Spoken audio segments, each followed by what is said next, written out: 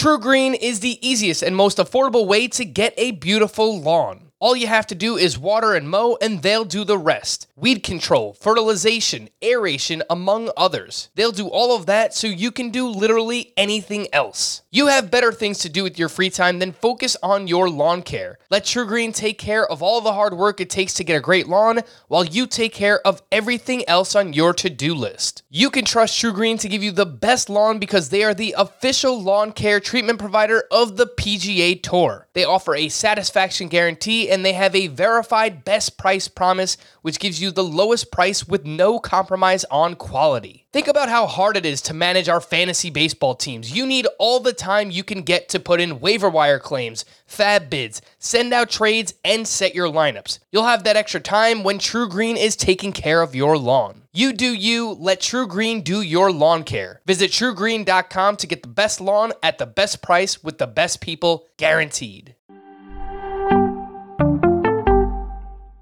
Welcome to the Fantasy Baseball Today podcast from CBS Sports. High drive, center field, hit the wall, grand slam.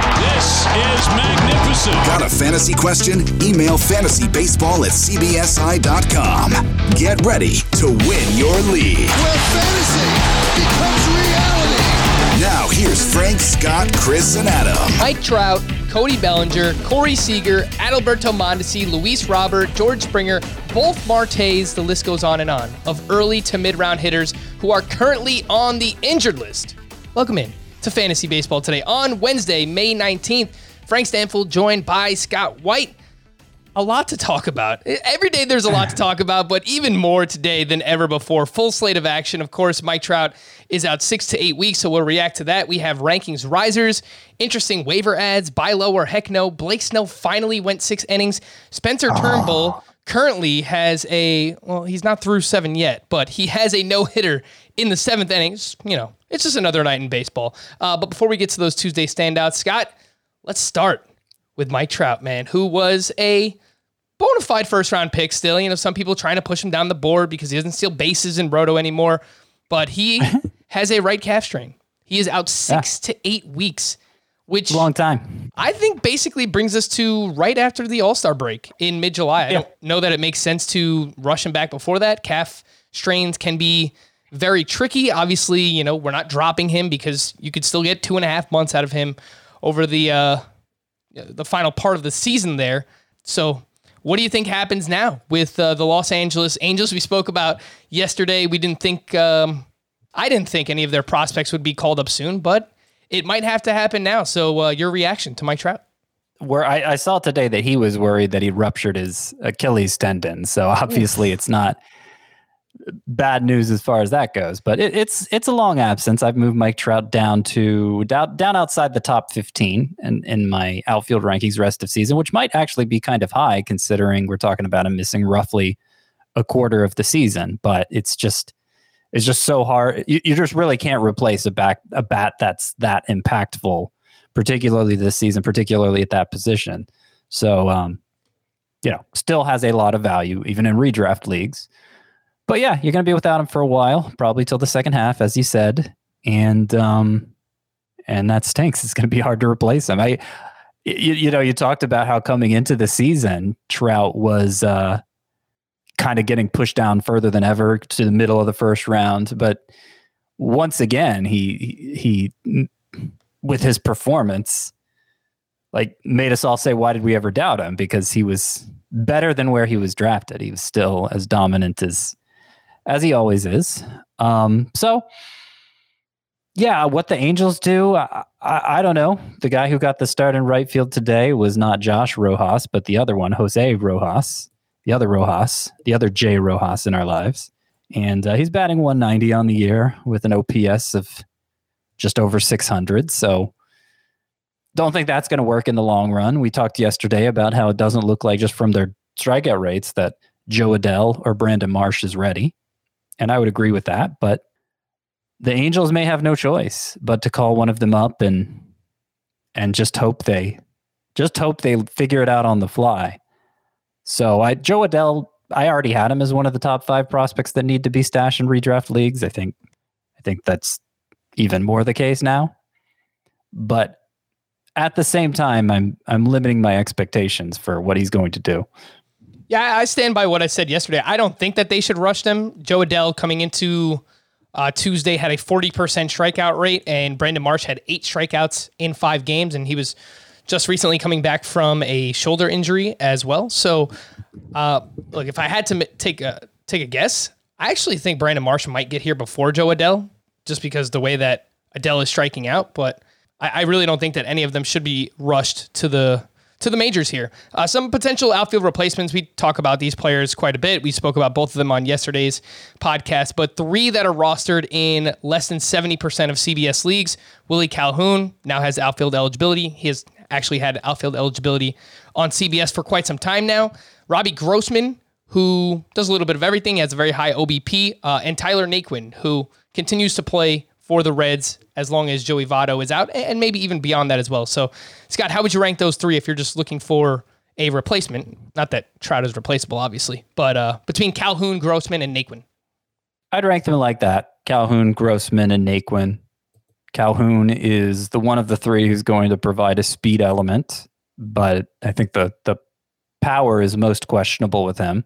He gets on base a lot. He's always gotten on base a lot, so in points leagues, that elevates him a little. Obviously, the steals elevate him a little in categories leagues. So he has the look of a handy player. We've just never seen Grossman keep it up for a full season before.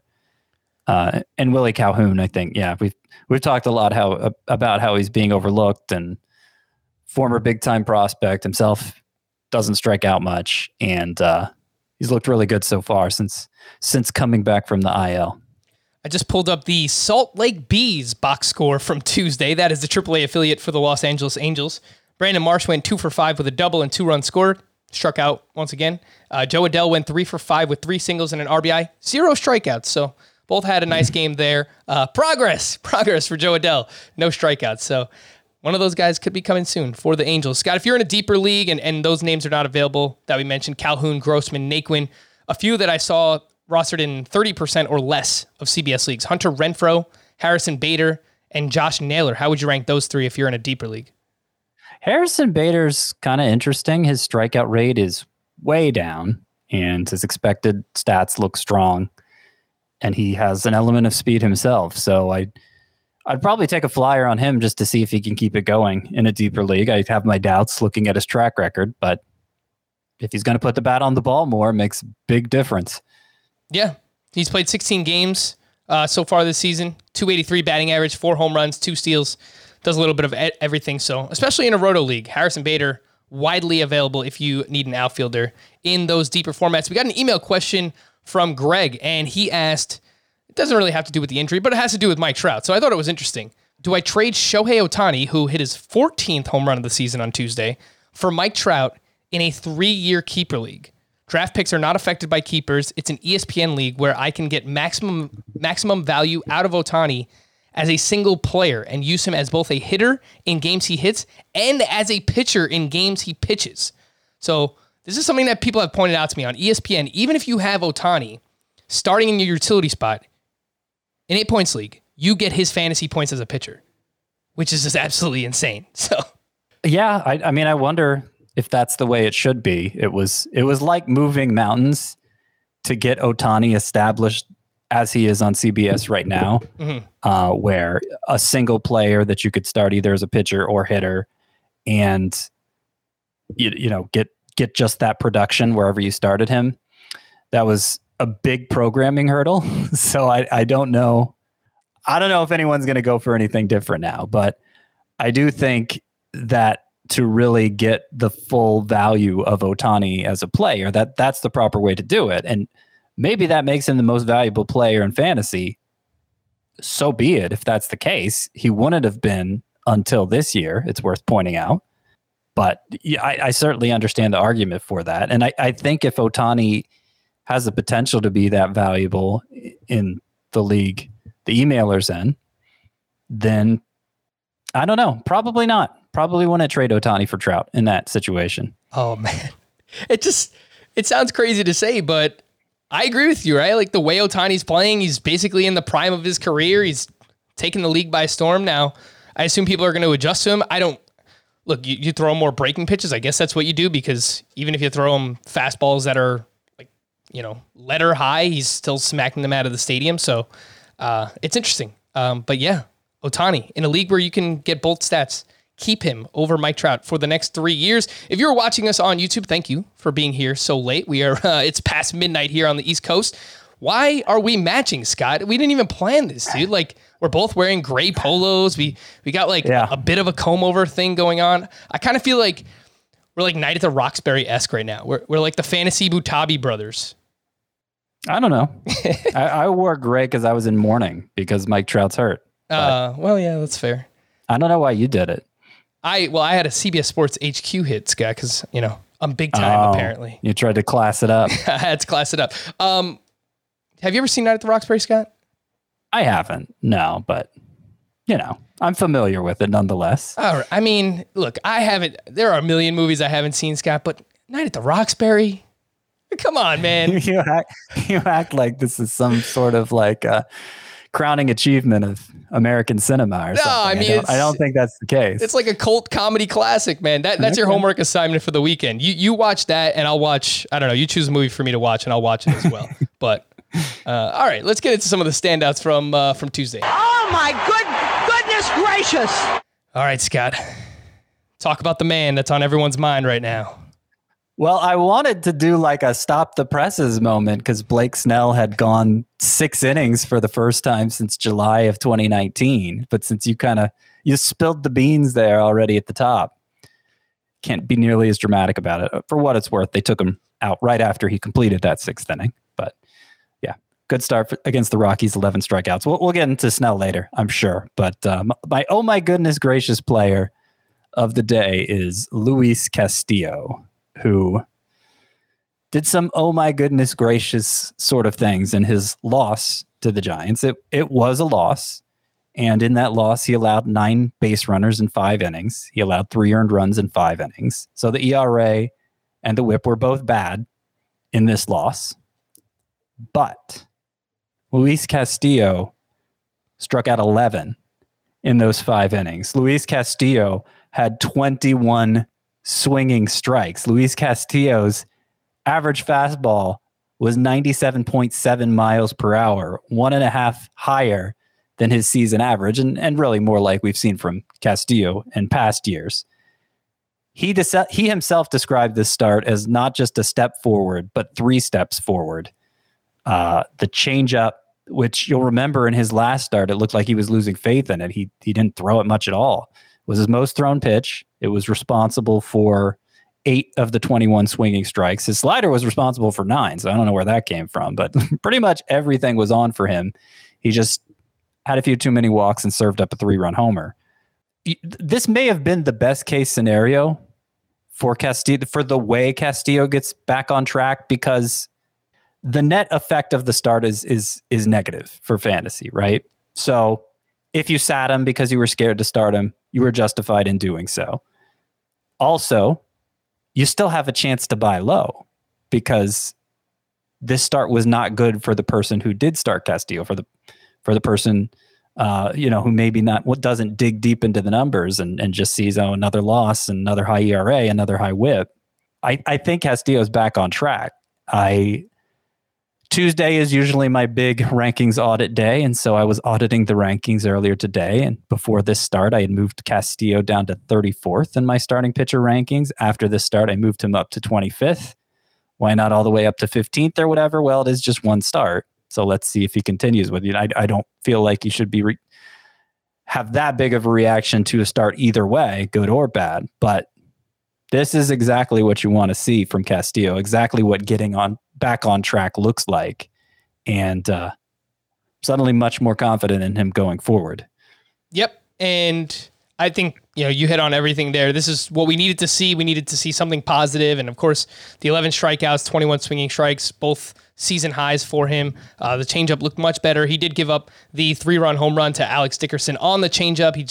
The catcher wanted it down and away. It kind of leaked over the middle of the plate, but outside of that, I mean, he pretty much looked like Luis Castillo. So if you can continue to buy low, it's something that you should be doing. Oh my goodness gracious, for me on Tuesday, Miguel Sano triple dong. Looks like the man might be getting hot. However, coming into this game, he was batting 141 with a 37% strikeout rate and a 29% infield fly ball rate. Those are automatic outs. He is 52% rostered. Scott, how much should we react to this big game for Sano? Because we know that he is capable of getting hot and carrying fantasy teams. Well, I think it's important to consider and to remind yourself just how high the upside is for Sano. Like, he was regarded not too long ago as being one of maybe 5 players who's capable of a 50 homer outcome. You just project out his numbers from 2019, 34 homers in 105 games. He's there, right? So massive power potential for Miguel Sano as much as anyone else in baseball. But with all the strikeouts and just with all the inconsistencies, he's so high variance that, I mean, it's going to drive you nuts. Like, offense being so hard to find this year, I'm sure most people listening have several holes they could fill, at least if we're talking about a standard roto lineup with all those openings. And him being so widely available, Sano, like, I kind of feel like you have to pick him up just to see if this starts something for him. But the experience could be very frustrating because you could miss out if you play this game where you're moving him in and out of the lineup based on how he's performing lately. You could end up missing out on all the good times. Yep. So that's just the plight of the high variance player. It's why I generally don't like rostering them, but you're getting Sano for free if you're in one of the 45% of leagues where he's available. So it's just worth keeping in mind what his upside is. Mm-hmm. You mentioned he's widely available. He's 52% rostered. Scott, would you drop Dom Smith for Miguel Sano? I don't believe I would, no. Would you drop Jeimer Candelario, who is rostered in more leagues than Sano? I could maybe do that. I guess it depends on how much I'm depending on Candelario already. If he's just kind of a guy hanging out on my bench, then I think that's easier to do than if I'm forfeiting this starter to take the chance on Sano. Would you drop Ryan Mountcastle for Miguel Sano? Yeah, I don't see a lot of reason to remain optimistic about Mountcastle right now. Yeah, Mountcastle just swinging and missing so much. It wasn't really a huge issue for him in the minors, but swinging strike rate among the highest in the league. Strikeout rate over 30% this year for Ryan Mountcastle. So no, he's going to be frustrating. He is someone, if you have in a head-to-head league, man, that's probably the worst format to have him. But in Roto, you pick him up and throw him in there, and by the end of the season or however long he's healthy, he's probably just going to give you a bunch of home runs. So Miguel Sano looks like he's heating up for the Minnesota Twins. The NBA play-in games have already started. Join the Early Edge podcast every single day for the best bets, props, and future bets for this year's postseason. Jonathan Coachman, Mike McClure, and Larry Hartstein won't lead you astray as they bring the best bets to your feed every morning in 15 minutes or less. You can find the Early Edge on Apple Podcasts, Spotify, and even live on YouTube. Some news and notes from Wednesday. Christian Yelich returned on Tuesday. I just said news and notes from Wednesday. But these are news items that happened on Tuesday. Christian Yelich returned as the designated hitter for the Milwaukee Brewers. And I'm trying to stall here because I want to figure out what his final line was. He went 0 for 4 with 3 strikeouts. So, okay. They had a designated hitter because they were in Kansas City. So still not playing the field yet. And I still think they rushed him back. Jacob deGrom felt good following a bullpen session on Tuesday, but the Mets wouldn't commit to activating him off the IL when first eligible this Friday. Cody Bellinger is scheduled to join AAA Oklahoma City for a rehab assignment starting this weekend. Fernando Tatis could return from the COVID IL on Wednesday. Luke Weaver was placed on the IL with shoulder discomfort. Corbin Martin was recalled and started Tuesday against the Dodgers. Martin was the main piece that in the Zach Greinke trade back in 2019. More on him a little bit later on. Got some interesting starting pitcher ads. Maybe. Was he the main piece, though? Well, it was him. They're all pretty equivalent. Him, Seth Beer, and Josh Rojas, and there was one more. Yeah, there was someone else. I kind of felt like he was the main piece. Oh, he was one of the main pieces. He had Tommy John surgery back in 2019. I think it was Bukauskas. Yeah, I think you might be right there. Tyler O'Neill was placed on the IL with a fractured left middle finger. Gleyber Torres is joining the Yankees and could start on Wednesday. Andres Jimenez was demoted to AAA. Ahmed Rosario has started 6 of the last 7 games for Cleveland. Sixto Sanchez increases throwing to 120 feet off of flat ground. He remains at least a month away. Starling Marte resumed hitting off of a pitching machine. Mid-June seems like a realistic timetable for Marte. Eliezer Hernandez began a rehab assignment on Tuesday. He is 40% rostered. And Scott, we got an email from Ryan. He asked, how would you rank these IL stashes between Noah Syndergaard, Carlos Carrasco, Framber Valdez, Tony Gonsolin, Luis Severino, and Eliezer Hernandez? People love the IL stash rankings, Frank. They love them. They do. Carlos Carrasco, I'm putting Noah Syndergaard next since he's basically beginning a rehab assignment at the same point as Framber Valdez. You know what? Has Gonsolin begun his rehab assignment yet? I saw that he was moved to the 60-day IL, which means he can't return until I think late May at the earliest. All right, so I'm going Carlos Carrasco, Noah Syndergaard, Framber Valdez, Tony Gonsolin, Luis Severino, and then Eliezer Hernandez last. And honestly, the fact Hernandez is coming back sooner actually makes it harder to justify ranking him higher, because now you can't stash him in an IL spot. He's got to deliver right away. And I'm the least he's the one that of this group is clearly I'm the least confident in him delivering right away. Kevin Pillar landed on the IL with multiple facial fractures after getting hit by a pitch in the face on Monday. So it was a rough scene, man. I saw the aftermath. The guy looked like he was in a boxing match. So it was rough there. Kevin Pillar, get well soon, buddy. Cameron Maybin was acquired by the Mets as a result. Anthony Rizzo left Tuesday's game with a tight lower back. Gary Sanchez left with a hamstring cramp is what I heard while I was listening to the Yankee game. Taijuan Walker's MRI came back clean after he left Monday's start with left side tightness. Didi Gregorius was placed on the IL with a right elbow impingement. Michael Pineda was scratched from his start Tuesday as he had a procedure to remove an abscess from his thigh. He could resume throwing on Thursday. Carlos Martinez could return for the Cardinals this weekend or early next week. Nick Senzel was absent from Tuesday's lineup with a sore knee.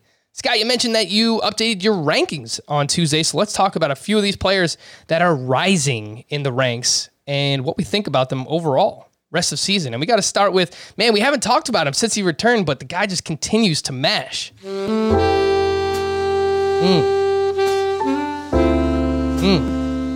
The Jazz man. Jazz Chisholm went 2 for 5 with his 5th home run of the season, and it came off of Jose Alvarado. I thought this was a really cool stat from @AndrewSimon MLB on Twitter.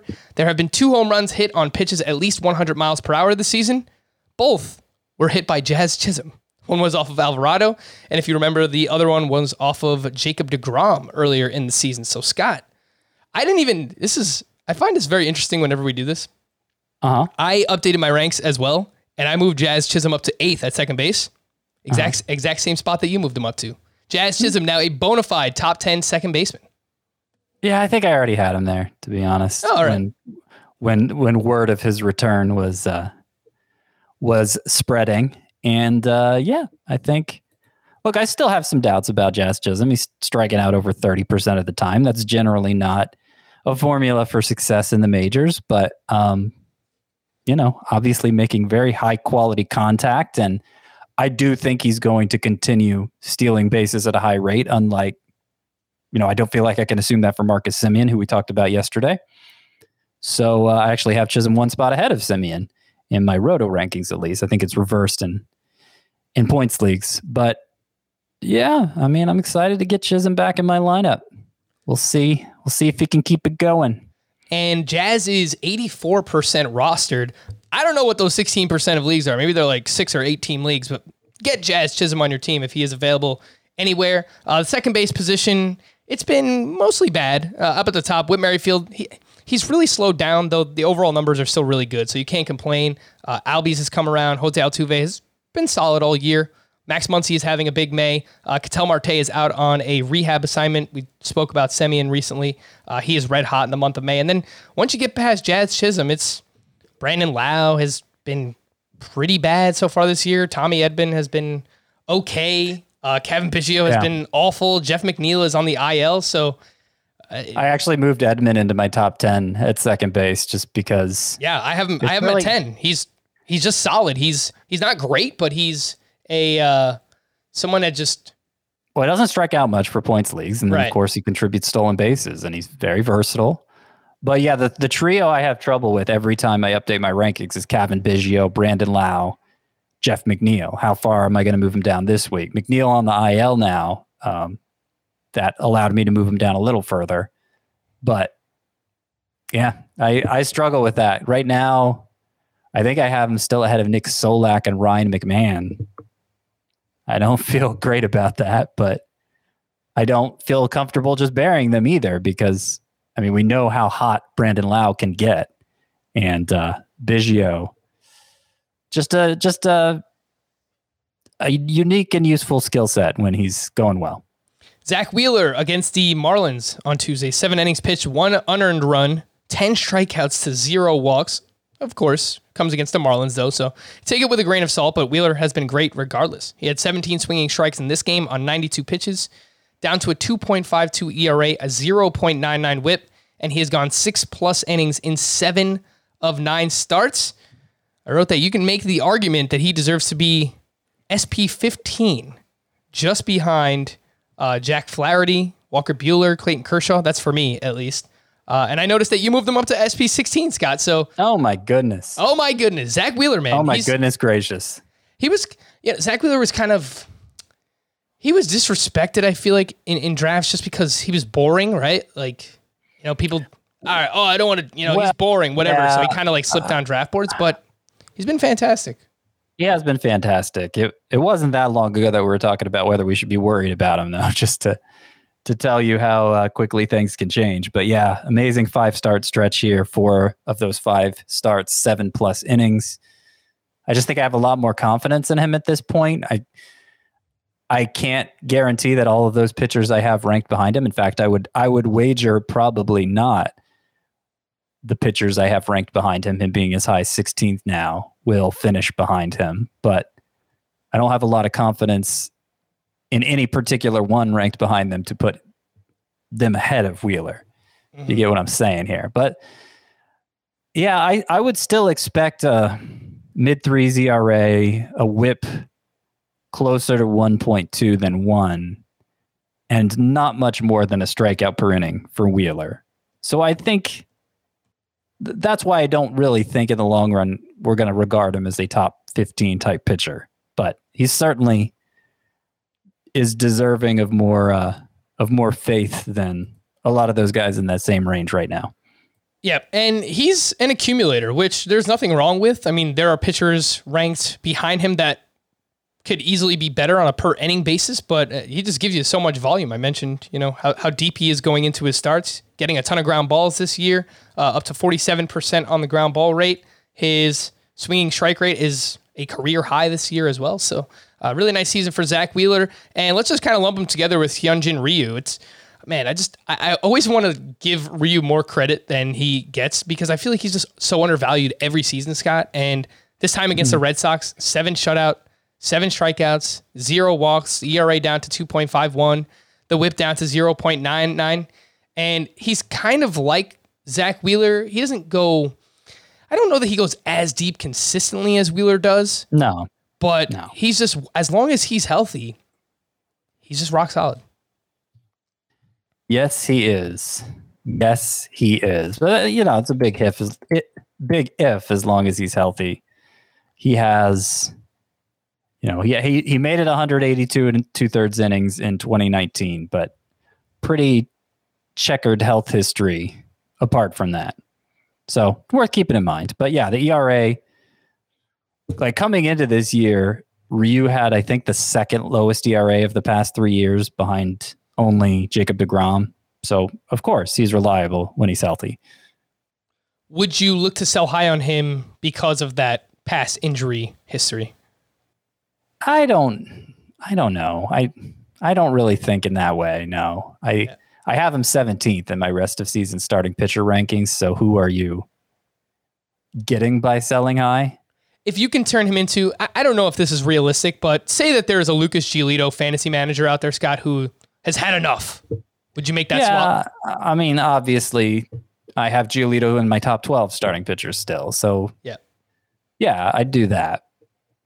But I think that's also fairly obvious. I don't think you need me to tell you that. You can just look at my rankings. Nolan Arenado has homered in 4 straight. He is now up to 10 home runs on the season. He is batting .307 with a .944 OPS. We talked a lot about Arenado recently, and he has been climbing up the third base ranks ever so slightly. It's a very stacked position up at the top, so it is harder to move him. But I saw that you have Chris Bryant ranked ahead of him, Scott. I made that swap as well. You have Arenado at 7. I have him at 6 at the third base position. The only difference is I moved DJ LeMahieu behind Arenado. Were you contemplating making that swap? I was thinking hard about what to do with LeMahieu today. Mm-hmm. Yeah, because I've just kind of left him there, keeping the faith. Okay, we saw him follow up on that massive breakout. We saw him follow up on it last year. He bats leadoff for the Yankees. Is it still going to work out? Well, quarter of the way through the season, my confidence in that is diminishing. I don't want him to plummet in the rankings, but should he go behind guys like Bregman, Devers, Bryant, Arenado? Could certainly make the case. I want to hold out just a little bit longer so that I don't look like a fool and have to move him right back. Let's talk about Nico Hoerner, Scott, who we talked about him a little bit on, I think it was Monday's podcast, as someone that you can add as a Corey Seager replacement. And he went 3 for 4 with 3 singles, 2 runs scored on Tuesday. He's still just 50% rostered, and I noticed he is ranked inside your top 15 second baseman now, rightfully so. It's a position that hasn't been great. Would you drop any of these names for Hoerner? They are all rostered in more leagues than he is. Joey Wendell. Yes. Colton Wong. Yes. Nick Madrigal. Yes. Nick Senzel. Yes. All right. So he's close to a must-add, basically. By the way, you mentioned it in the news and notes. Nick Senzel out with a knee issue. He's always hurt. I want to get excited about Nick Senzel. I like what some of the numbers look like this year, but he's just constantly out of the lineup. I don't feel like I can't bring myself to pick him up because I know I couldn't start him. Yep, it's fair. It's fair criticism. But yeah, I'm really into Hoerner. I think Hoerner's poised for a breakout season here. I think we were already seeing signs of it before he missed that time with the forearm injury. I'm glad he's come back here and had a 3-hit game. To me, it shows no lingering effects from the injury, hopefully. And I think he needs to be rostered in a lot more leagues. Mm-hmm. I question the power, Scott. I don't know that we're going to get much from him, but the hit tool looks great thus far. Could provide batting average, probably going to run a little bit, give you some runs scored as well. He hits a good amount of ground balls. So yeah, I think I could see Hoerner being a better version of Tommy Edman, who, as I said, I just moved inside my top 10 second baseman. Yeah. So that's kind of what I'm envisioning Hoerner being. Double-digit home runs, potentially, a lot of extra base hits, 20, 25 steals or so. I could see him doing that. The last one I wanted to mention, Anthony DeSclafani. He got his revenge at the Cincinnati Reds. 7 innings, 1 run, 2 walks, 7 strikeouts, 12 swinging strikes on 107 pitches. DeSclafani has allowed 1 run or less in 6 of 9 starts. The ERA is down to 2.03. The whip is down to 0.92. Getting more ground balls and swinging strikes than ever before, Scott. That is a recipe for success, something we look for often in a starting pitcher. I noticed, he's still ranked pretty low in our pitcher ranks, but at one point, do we start to buy into what we're seeing from him and prop him up in those rankings? Well, I feel like he's at a point in my pitcher rankings, 80th. That's pretty low. Yeah, I mean, just ahead of him are guys like Alzolay, who I'm hyping all the time, Herman Marquez, who certainly was drafted much higher than that, Rich Hill, who we just talked about being excited to add last week, Andrew Heaney, who keeps having these double-digit strikeout efforts when he's not allowing 3 home runs. Kikuchi. Like that's kind of the same range Desclafani's in. And I feel like most of those guys I mentioned all have more upside than him. Yeah. But it's a good point. Yeah. It's a tough spot for him. If Desclafani can maintain a 55% ground ball rate, I mean, you mentioned it was higher than before. That's really high. That's among the best ground ball pitchers in baseball if he could do that. And he's going to keep runs off the board. I don't know that he can maintain the strikeout rate. His xFIP, for what it's worth, is 371, which is not bad, but certainly suggests he has room to go down from that 203 ERA. So that's kind of where I stand on Desclafani. I think he could be a solid mid-range option for you. Mm-hmm. It's been great. He's been one of those starting pitchers that has been a pleasant surprise this year, in that he's not necessarily in that glob that Chris brought up yesterday, but he's working his way towards it. We are going to take a quick break shortly. If you enjoyed the pod, please feel free to leave a 5-star Apple Podcast rating. Much appreciated. With a question in the review. We do have some APR questions here, Scott, that have been there for a little bit. So I thought we would just answer those real quick. And this one is a great trade from Sensei Ray W. Shallow head-to-head categories league. I give Rafael Devers, Garrett Hampson, and Joe Musgrove. Receive Francisco Lindor, Yoan Moncada, and Kenta Maeda. Nah, I don't really see the justification for that. If we're redrafting today, I'm taking Devers ahead of Lindor. Yep. And Musgrove over Maeda, I would certainly have as well. So stick with what you got. If the trade has already gone down, what would you grade it? Probably like a D. All right. This one's from Hugo Robinson. Would you trade Charlie Morton for Luis Castillo? Would I trade Morton for Castillo? No.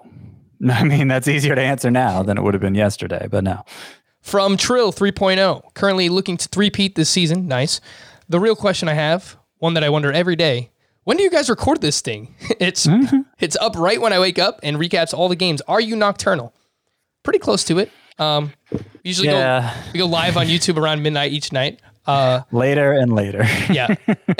Before we start every night, Scott's like, Frank, we got to get started. I'm like, I'm sorry, Scott. There's just so much information I'm trying to pack into the rundown. Well, see, kind of the backstory of this is I kind of forced this on everybody else. This wasn't like, you guys will be able to put the podcast out earlier. That was just a kind of a good side effect, I guess. But basically, I was in a position for my childcare needs where I had to work at night. And so instead of doing the podcast in the morning like we used to always do, we now do it. We have to do it late enough at night that the games are mostly over, which is very late.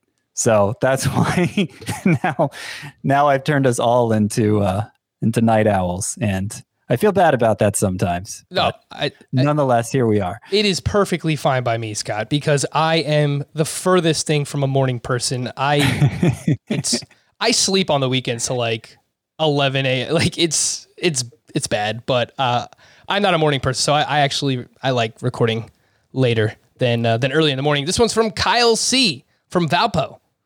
Roto League, but points league size starting lineups. You keep up to 12 players, no keeper price, and keep them as long as you want. I'm in first and traded with the commish, who is in last by miles. I sent Luis Robert and John Means for Freddie Freeman and Tim Anderson. Great to trade. Robert and Means for Freeman and Anderson. Well, I mean, how am I supposed to grade a Robert trade? It's a keeper league. Keeper considerations. Yeah, that's a good trade. I mean, I would say it's a A. Yeah, sure. An A. I don't know what Robert's going to be long term, and clearly, I mean, even if Robert didn't get hurt, I would still think I'd want the Freeman Anderson side. All right, this next one's from JBan 12332. Grade the trade 6x6 head-to-head categories with quality starts for pitchers and strikeouts for hitters. Give up Randy Arozarena and Marcus Stroman for Aaron Judge and Tyler Mahle. We got this one last week before Aaron Judge went on an absolute tear, so I guess keep that in mind. But Arozarena and Stroman for Judge and Mahle. Yeah, that's easy. Yeah, that's an A plus, Scott. Yeah. From Hammer and Hank, grade to trade. I give Shohei Ohtani and Yermin Mercedes, who has catcher eligibility, for Rafael Devers and Marcell Ozuna. I would give that trade. Who wins the trade? Ohtani? That might be pretty close to a C there. Ohtani is the best player in the deal. I would rank them Ohtani, Devers, Ozuna, Mercedes. Yeah, and I think Mercedes is a distant last. Yes. So I probably the Devers Ozuna side comes out ahead. Yeah, but not by much. I'll give it a C+. C+, exactly what I was thinking. Last one here, grade the trade from Mike was taken. 5x5 head-to-head categories with OBP and quality starts. I gave up Whit Merrifield and Sandy Alcantara. I received Ketel Marte and Luis Castillo. I think that's... I feel like I would rather have both players he gave up than the ones he received. Yeah, not by much. Yeah. That looks like a C- trade. Yeah, it's close there. All right, we're going to hit a break, but when we return, some interesting potential ads. And the word interesting is kind of synonymous with deep potential ads here. But we'll do that next on Fantasy Baseball Today.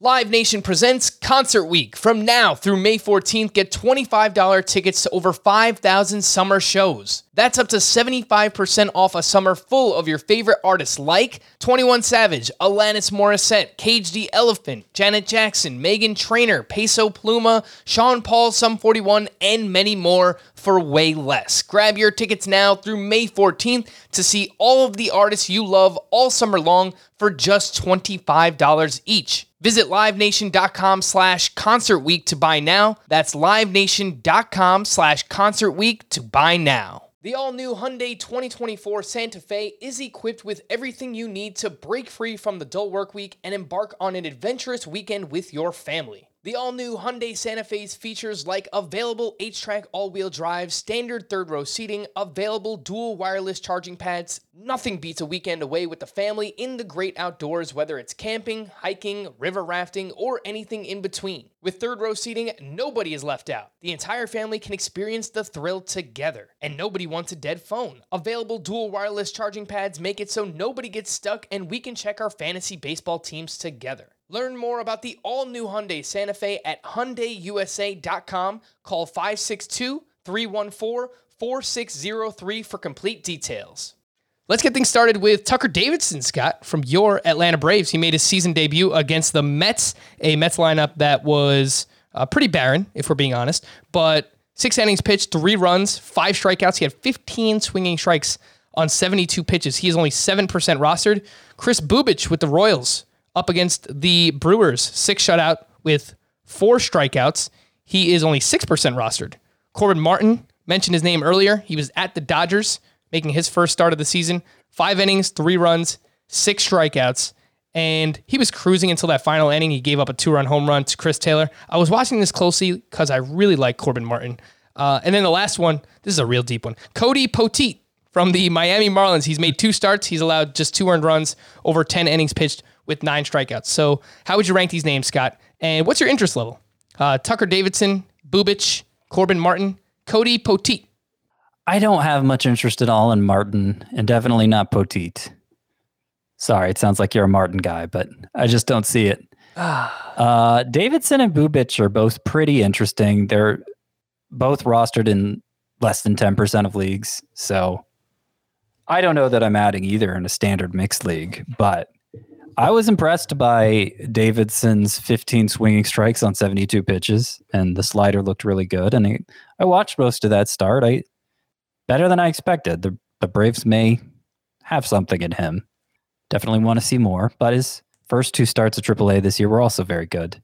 Slider is a pretty recent addition to his repertoire too, and so it's kind of like an Adbert Alzolay situation where he was already a pretty good prospect, and then he introduced a new best pitch. So that always makes things interesting.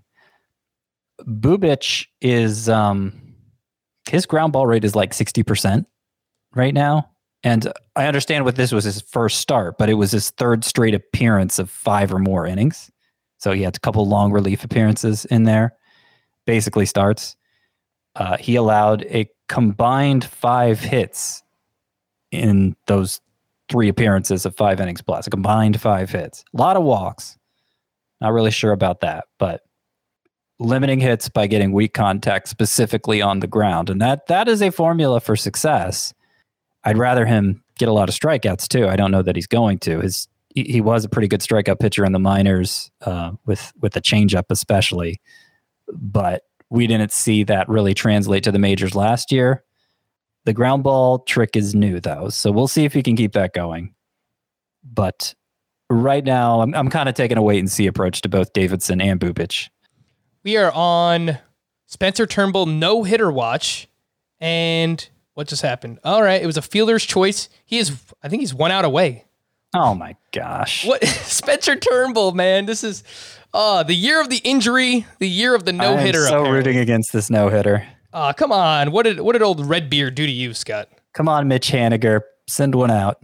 He's up to 114 pitches. He has 2 outs in the 9th. I kind of just want to do play-by-play of this game right now, but we will come back to it. Scott, why no love for Corbin Martin? He has really good minor league numbers, 2.54 ERA and a 1.06 whip in his minor league career. And he threw his fastball a bunch in this start, but it was decent against the Dodgers. Why no love? Well, we saw him make 5 starts for the Astros a couple years ago and didn't really show anything to get me excited. And he's 25 years old. And, you say really good minor league numbers, but we're talking about, 2019 or 2018 was his last season with a bunch of stats. And it was like right at a strikeout per inning, which isn't impressing me. I don't know. Why do you like him so much, Frank? Just for the reasons you mentioned. I think the tables are turned. The minor league numbers are good. He's right around a strikeout per inning. He gets a decent amount. No, I'm saying only a strikeout per inning. It's solid. If you're only good. Doing that against minor leaguers, like what are you doing for me? All right.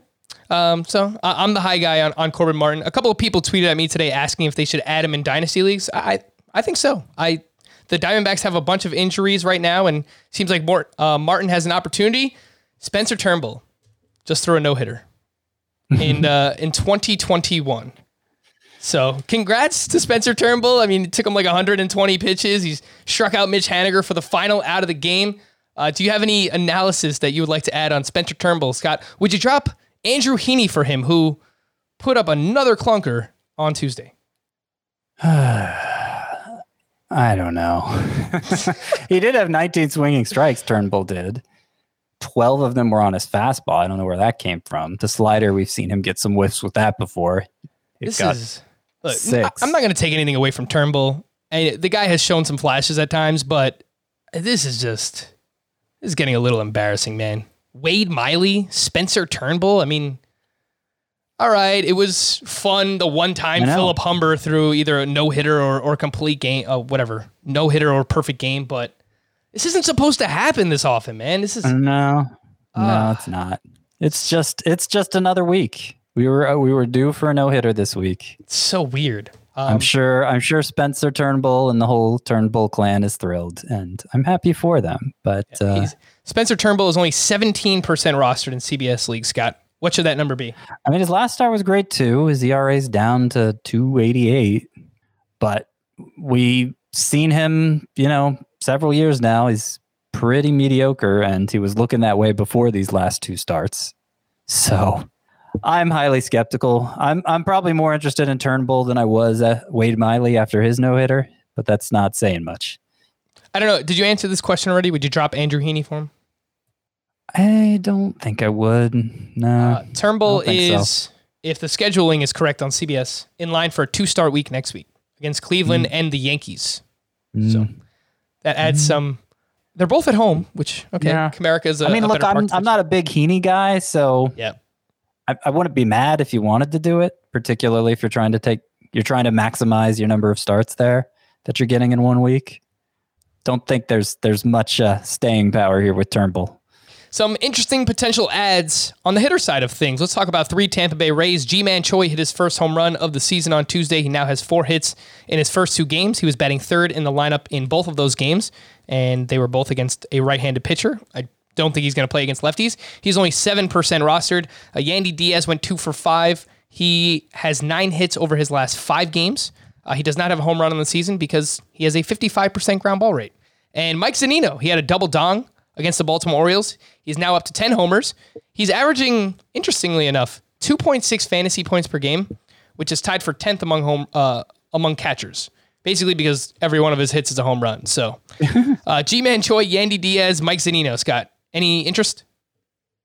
I mean, Zunino needs to be rostered in 2 catcher leagues. I assume he already is. For a while there, I was favoring Francisco Mejia over him. Fortunately, in one of my 15-team leagues, when Mejia got hurt, I was able to drop him for Zunino, and I see no reason to switch back. Puts the ball in the air a ton.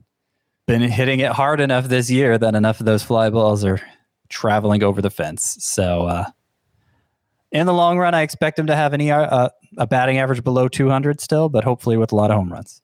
A few other hitters that popped on Tuesday.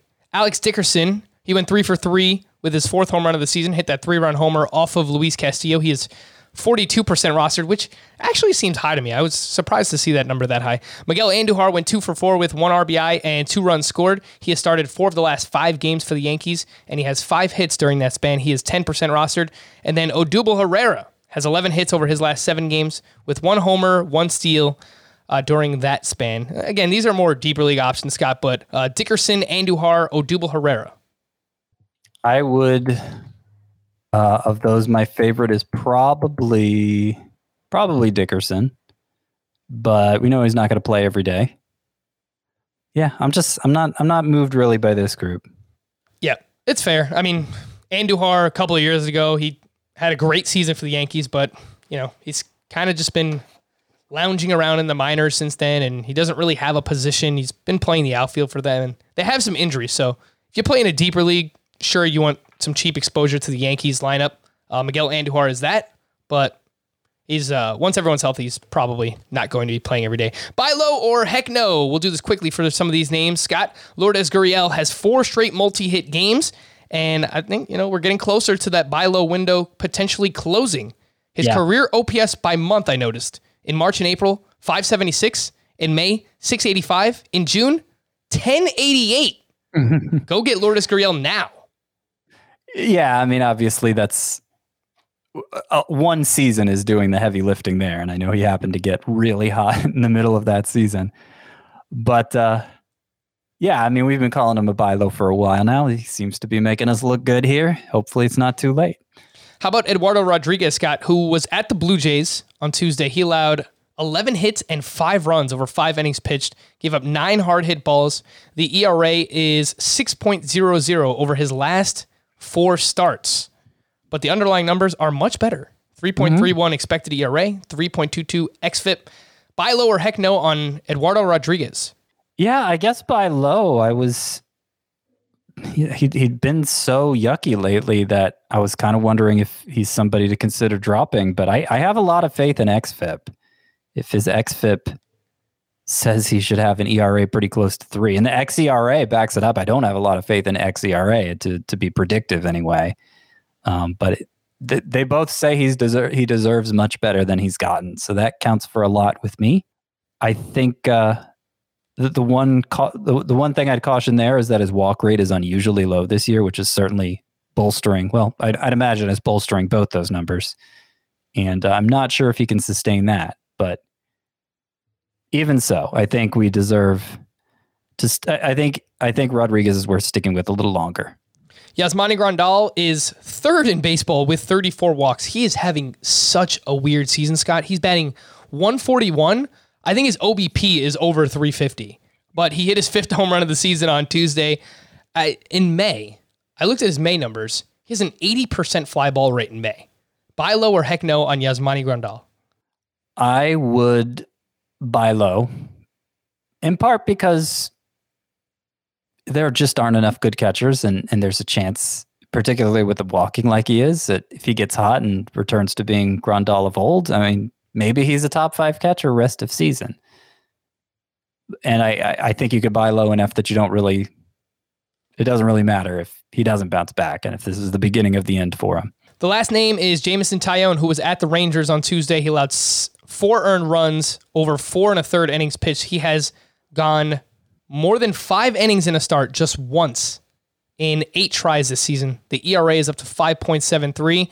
Like Eduardo Rodriguez, Scott, the underlying numbers much better for Taillon, but we keep telling people to buy low, but the results are not coming for him. So what do you think? Buy low? They haven't yet. I still think they are. He's missing a lot of bats.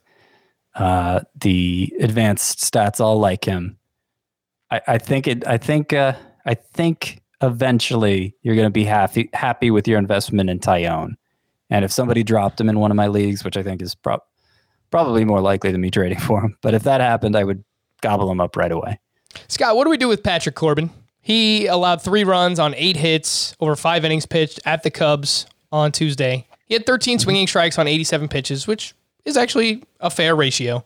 The fastball velocity came back down to earth. It was around 93 miles per hour last time out, and we got pretty excited about it. But it was fine for Corbin. It wasn't like 2020 Corbin, which was way down.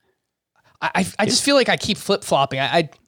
Ultimately, I think that Patrick Corbin is nowhere close to the pitcher that he once was. And if he puts together a stretch where he looks okay, I would still try to sell him if you can get something for him. That's my take.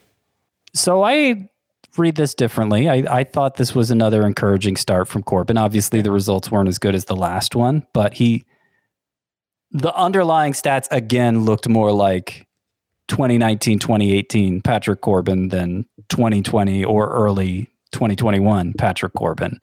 Of the 13 swinging strikes, 9 were on the slider, which was his most used pitch again. Now, that's the formula of success for Corbin. And obviously not every start is going to be a gem when he's doing that. That was the case even in his good years. But I think coming off the start where we saw a big change in the effectiveness and the fact that mostly carried over to this start, even if the result was worse, I still think that's a good sign for Corbin, and I'd still be buying on him right now. All right, Scotty, buy low for me. Heck no on Patrick Corbin. Let's take a look at some of the West Coast action. A lot of West Coast games on Tuesday here. Ramon Laureano had a double dong. He's now up to 10 home runs. Kyle Tucker hit another home run. He is up to 10 home runs as well. Blake Snell, we didn't really give out the final line there, Scott, but he did go 6 innings for the first time since, July of 2019. So what did you see from Blake Snell? How encouraged are you by this performance? Well, it was against the Rockies away from Coors Field. Yep. So I think you have to start there. But, it was the best we've seen from Blake Snell this year, I think pretty clearly. Missed a lot of bats. We know he's capable of missing a lot of bats. I don't know that this really changes my opinion on him. I think he's been overrated for a couple years now. Obviously, he still has a good arsenal and can still have a really dominant start every now and then, but not efficient. It's obviously rare that he goes the minimum required for a quality start.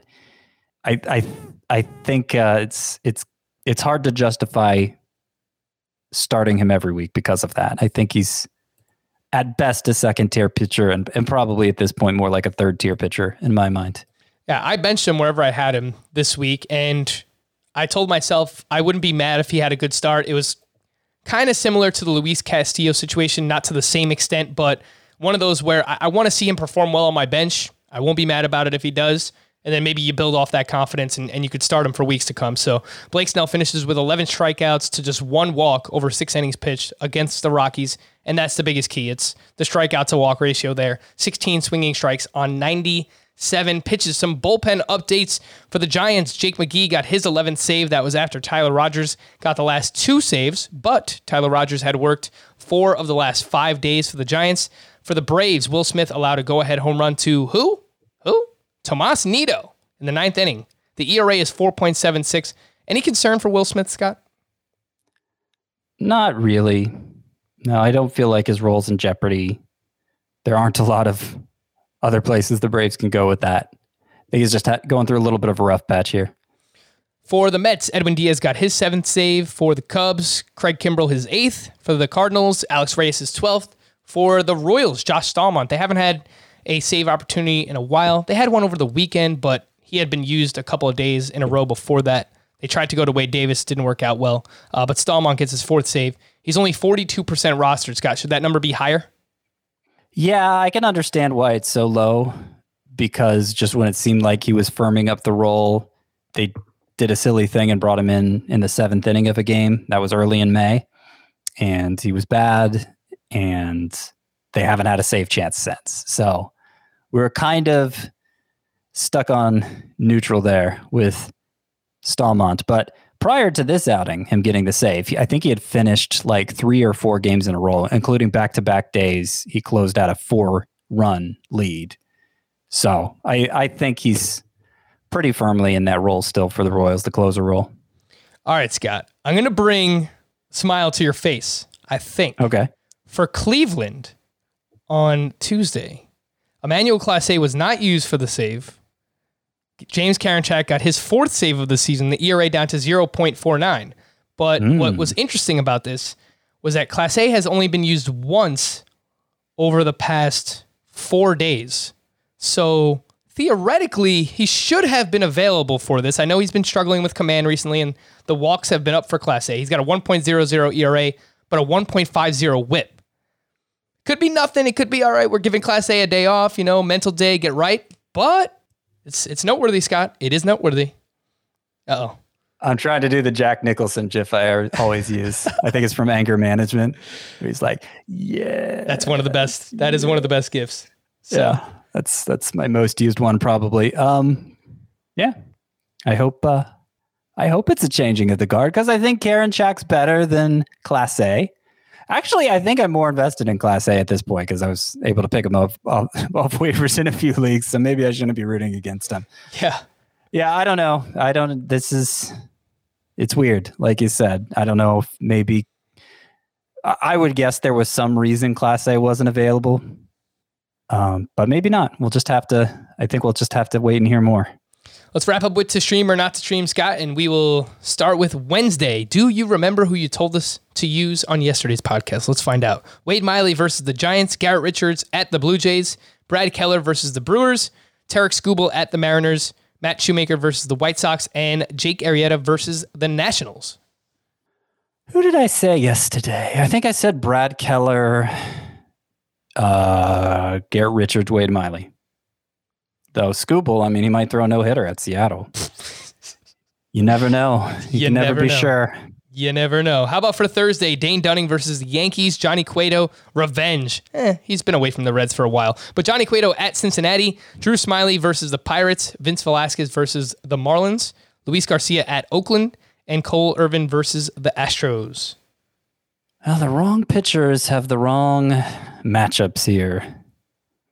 So, just in terms of how good I think the pitchers are, Luis Garcia at Oakland, Cole Irvin against the Astros, man, that's a dangerous matchup. Sure is. I don't really love these, gonna be honest with you. Mm-hmm. If you're making me pick a third, I'm gonna say Vince Velasquez versus Miami. All right. For Scotty and Frank, thank you all for listening and watching Fantasy Baseball today. We'll be back again tomorrow. Bye-bye.